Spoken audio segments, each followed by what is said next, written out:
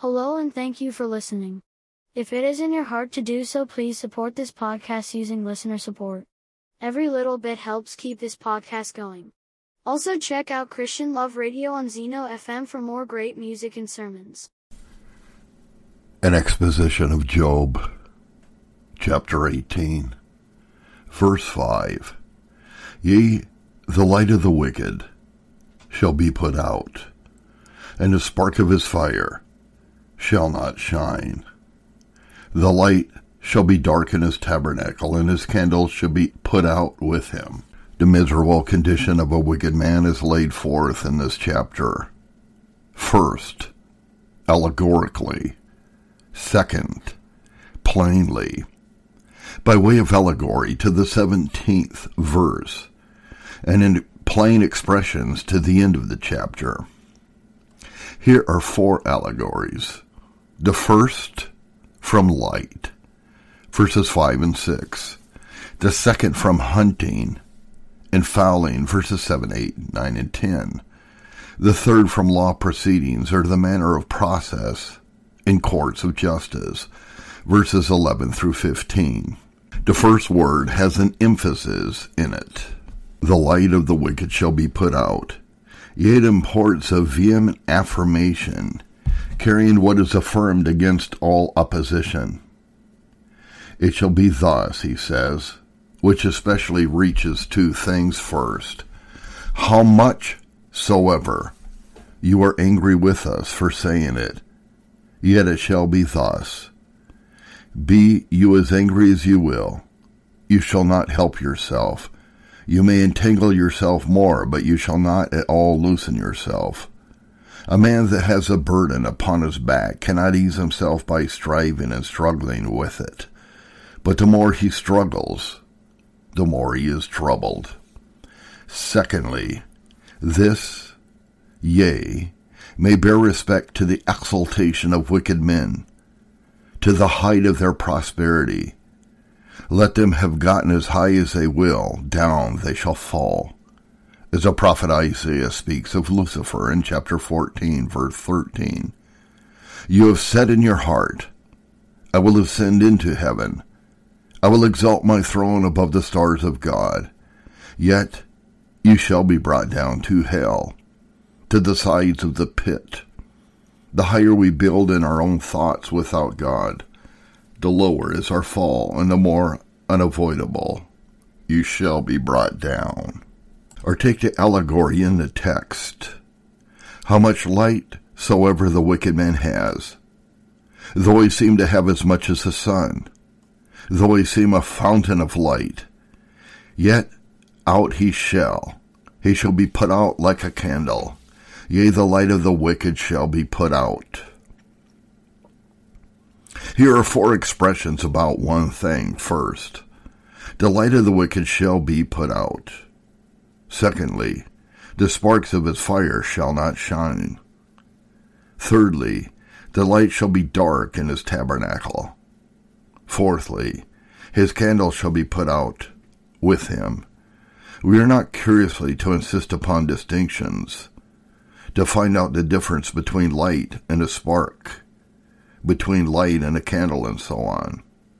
Though a difference there is, yet I can see the speaker did not so much intend that, but heaps up a great many words of near alliance, or of one signification, the more to ratify his assertion that the thing should be certainly done.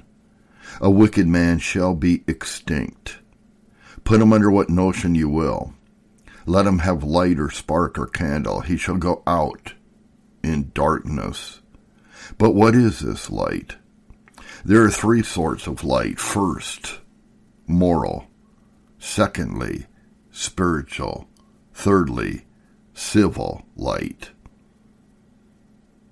Moral light is the light of wisdom, prudence, and understanding.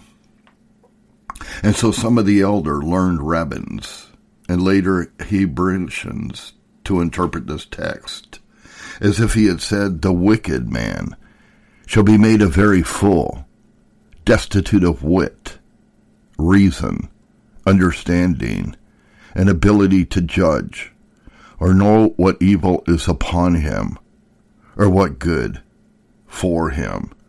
The spirit of counsel shall be taken from him. That is a sore judgment. Secondly, there is spiritual light, and that is double. The light of the knowledge of God, and the light of comfort from God. The knowledge we receive from God is light, and the joy we receive from God is light. Some interpret the place of this spiritual light. Though a wicked man and hypocrite has a great measure of this light, yet his light shall be put out, as Christ threatens in Matthew 13, verse 12. To him that has shall be given, and he shall have abundance. But from him that has not shall be taken away even that which he seemed to have.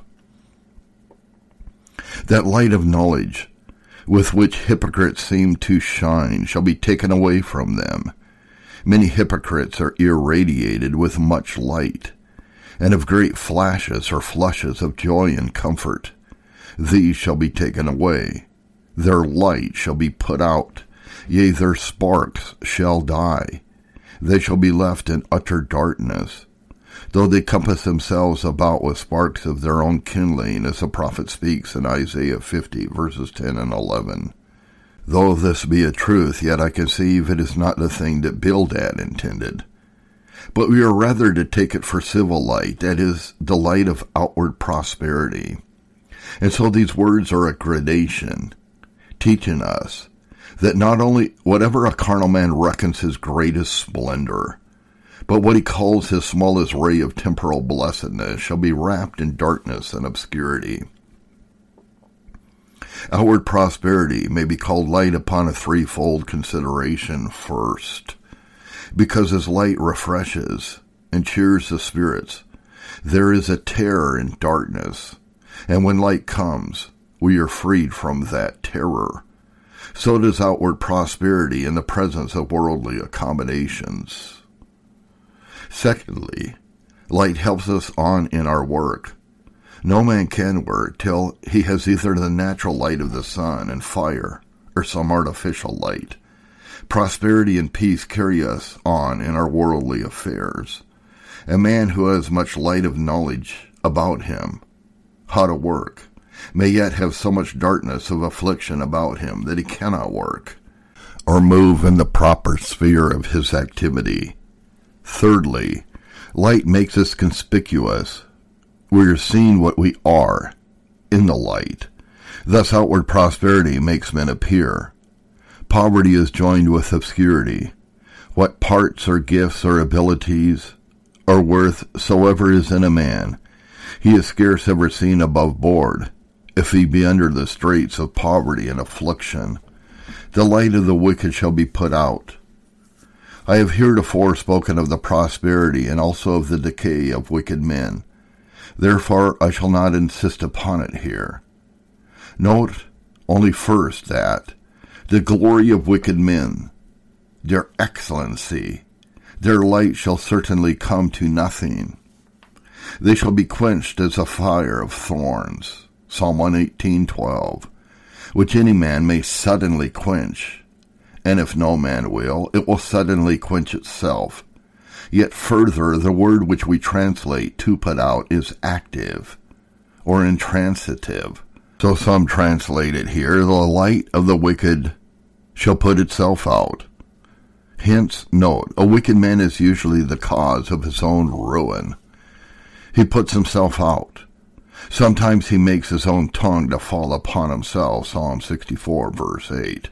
His tongue undoes him, and he is buried under a heap, or pressed to death under the weight of his own words. Sometimes his own strength undoes him. Sometimes his wit imparts unto him. His great learning and abilities prove his ruin. He dies as a fool dies because he thought himself wiser than any living. The prosperity of the wicked is not like the light of the sun, but like that of a candle which consumes itself, and that, not only naturally, as all worldly things do, which will perish with the using, how worldly soever we use them, but violently by their vain and unwary using of it. In this the justice of God is eminent upon wicked men. There is scarce a wicked man in the world ever extinguished, but he is contributed not only meritoriously, for so all wicked men are wholly the cause of it, but instrumentally to his own extinction. The wicked man is a murderer, a destroyer, an extinguisher of himself. If all men should forbear him, or resolve to let him stand, yet he would work out his downfall here as well as he does his own damnation forever. Again, the spark of his fire shall not shine. It is the same thing. Yet here is a progress in this sense. Besides sunlight, there is firelight and candlelight. But if a man has neither sunlight, nor light of fire, nor light of a candle, then he is in darkness indeed. If he have no fire burning, yet possibly he may have a few coals or sparks of fire. Wherefore, to note the utter extinction of a wicked man, he shall not have so much as a spark of fire. The spark of his fire shall not shine. It is a great abatement to be brought from sunlight to firelight. For as the apostle speaks in another case, 1 Corinthians 15, there is one glory of the sun, another of the moon, and another of the stars, and one star differs from another in glory. So we may say there is one light of the sun, another of the fire, another of the candle, and one candle differs from another in glory. Here is the sunlight put out, and the firelight, and the very spark of fire, so that the threatened destruction or extinction of a wicked man shall be total. Every spark of it shall expire. The rich man in Luke 16 was destitute of all good, and he had not so much as a drop of water to cool his tongue. He that begged a drop had not a drop. Now as he that has not a drop of water is under the greatest drought, so he that has not a spark of fire is under the greatest cold or darkness. And as the prophet speaks in Isaiah 30 verse 14, to show an utter destruction, under another notion about breaking a vessel.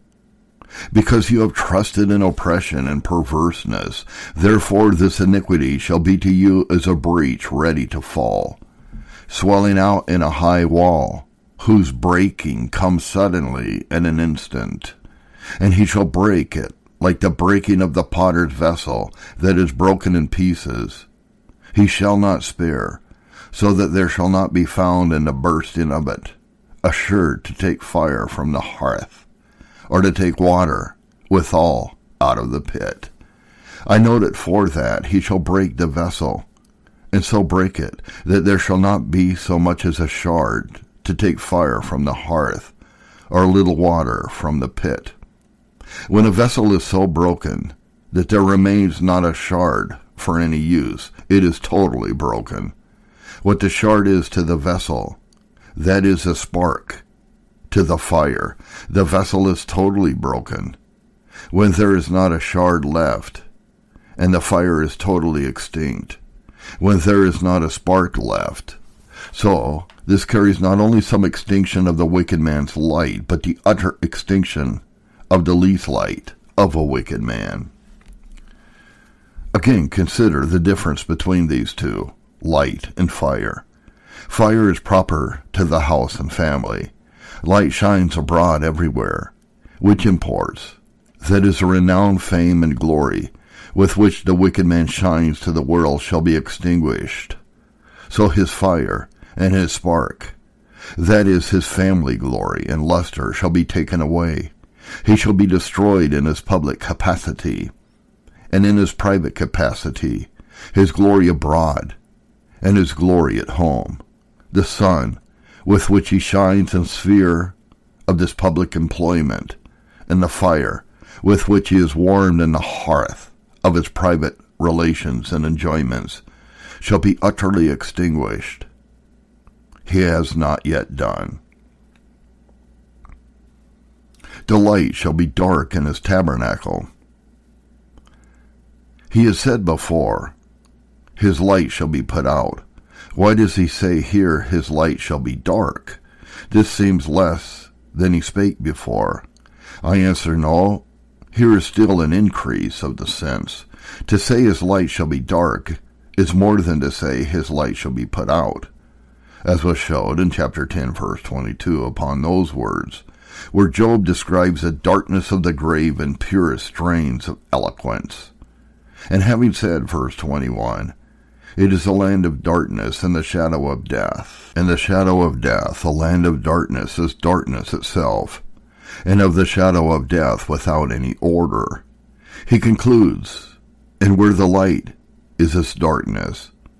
But some may say, if it be a place of darkness, is darkness itself, how can there be any light there? Why does he say the light there is this darkness, when he has said there is nothing but darkness? It is to show, as that place to which I refer was opened, that the grave is so dark that even that which has an appearance of light is darkness. Not only is the darkness dark, but the very light is darkness. Thus here, not only is the light of a wicked man put out, but the light of his tabernacle, if there be anything left there that bears any imaginable likeness to it, shall be dark, or more like to darkness. So we may note that God will make the very prosperity of a wicked man an affliction to him.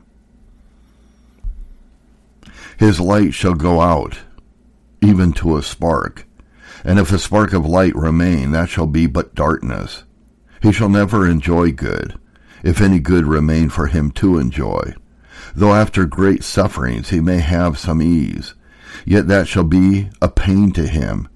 It is a privilege of the saints that their darkness is light, their sorrows joyful, their wants a fullness.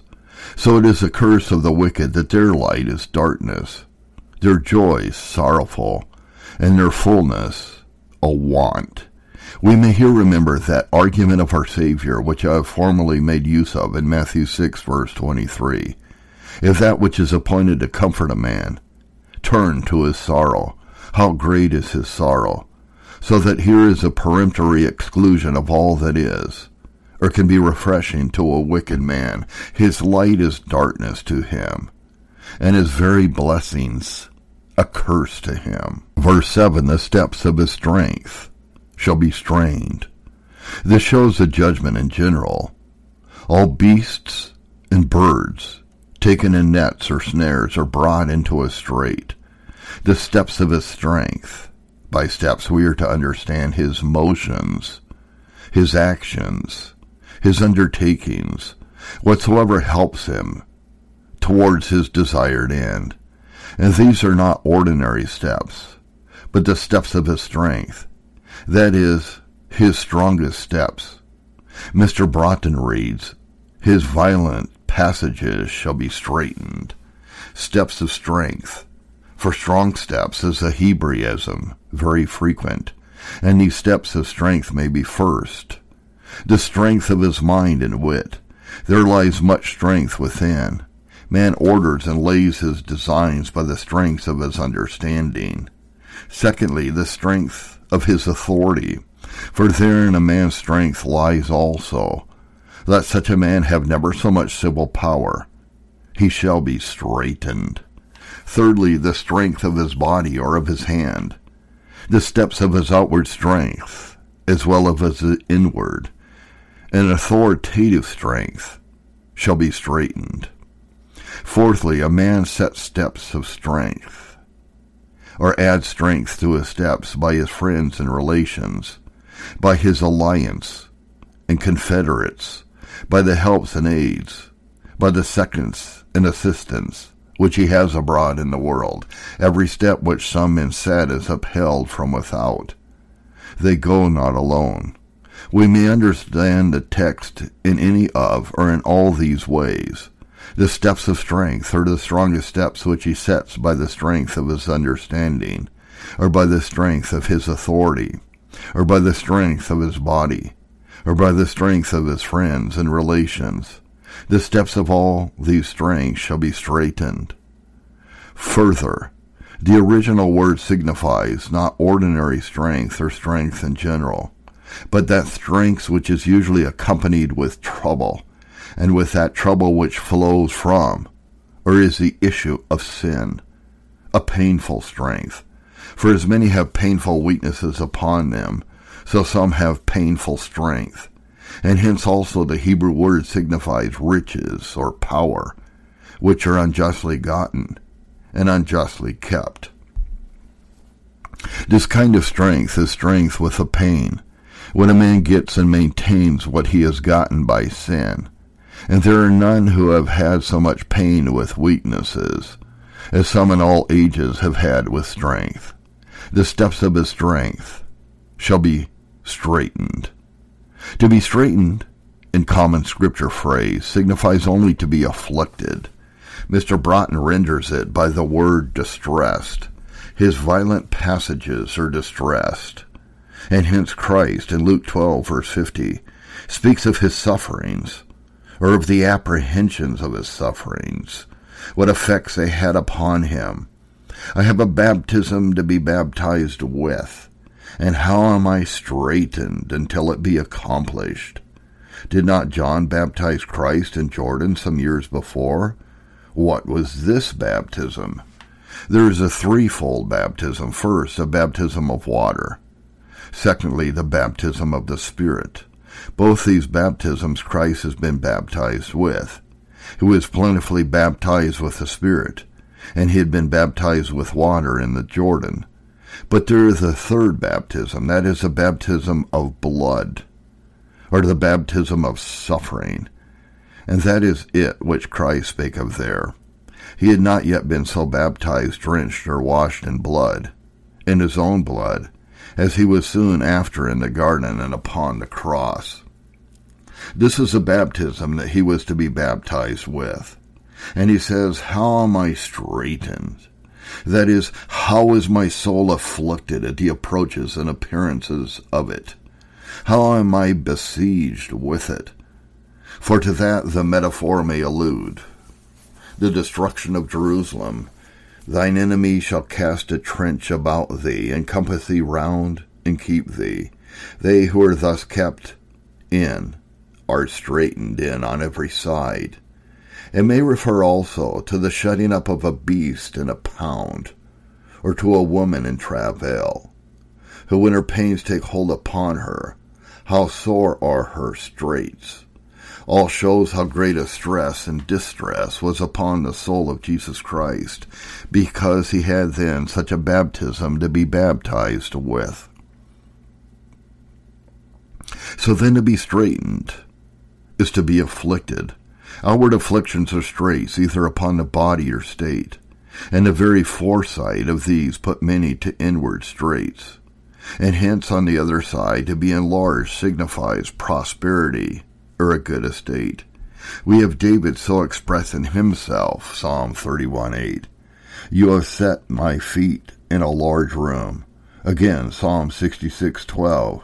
We have gone through fire and water, but you have brought us forth into a wealthy place, which some translate into a roomy place, that is, into much prosperity. Solomon in Proverbs 4:11 and 12 gives us a negative to this in Job. When you go, your steps shall not be straitened. That is, you shall not be afflicted, or you shall not come into any trouble.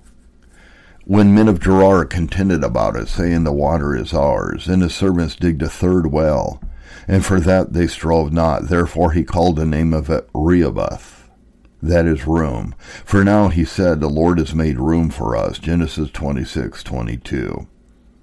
We may say of all our comforts and mercies, Rehoboth, here is room, but of all our afflictions, they are straits, so that the steps of his strength shall be straitened, is neither more nor less than this. He shall be brought into trouble. So observe, first, who is it that is threatened with these straits?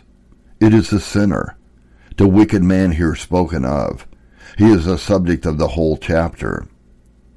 So learn, sin brings us into straits. There are none brought into such straits as they who walk in the broad way. If you would be at liberty, keep in the narrow way, and walk as they who are bound. None are freer from bondage than the servants of God. Indeed, none are at all free but they. Yet none are more bound than they. As for those who would have more room for their steps than the commandments of God afford, they shall have but little room for themselves. They will be found sooner or later in the stocks, or in the net, in the snare, or in the grin, who walk loosely. Sin brings us into a twofold strait first, into straits of the mind. A man shall not know what to do. Who does, he cares not what. Thousands have run themselves into these straits, who had room enough in the world.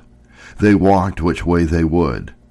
They washed their footsteps in butter, and the rock poured them out, rivers of oil.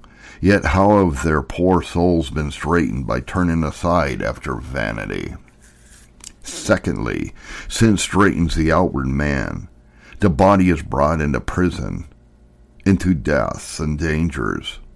For one who is brought into straits for his conscience, there are hundreds who are brought into straits by acting against conscience. Some are brought into straits for doing their duty, but most for doing against duty. With whom are prisons peopled? Are they not with those who break their bounds? Who are generally in the straits of poverty, while they walk abroad? Are they not such as walk disorderly? It is sin which usually clothes a man with rags, and though some are fed by it, which snatches the bread out of his mouth. Who are they that are brought into the straits of a shameful death, and fall under the strokes of justice? Are they not such as transgress the rules of justice, and practically oppose government? Verse 8, for he is cast into a net by his own feet, and he walks upon a snare. Verses 9 and 10, the grin shall take him by the heel, and the robber shall prevail against him, and so on. So that the straits into which this man shall fall are of two sorts, some of his own making, and others which are made by his enemies. Observe that as a wicked man keeps not the way which God has appointed, so he comes not to the end which himself expected. He is walking in the way of sin, and God brings him to punishment, and into snares. There is his end which he looked not for. He goes he knows not where, as Christ speaks in Job 12:35. He that walks in darkness, that is, in ignorance, or in an evil way, what of him? He knows not where he goes. But does not a man that walks in darkness and ignorance propose some end to himself? Yes, he does, especially such as are here spoken of. Men full of parts, counsel, and wisdom. These are full of designs. But though they are, yet they know not where they go, because they shall not go to that which themselves have designed, but they shall go to that where the just judgment of God determines them. He knows not where he goes. An ignorant man walks in darkness, and because he is ignorant of God's way, he misses his own end. He proposes happiness to himself, and he falls into mischief. Thus he knows not where he goes. Wicked men are great lovers of themselves, and it is out of self-love that they go in such ways as prove nets to themselves.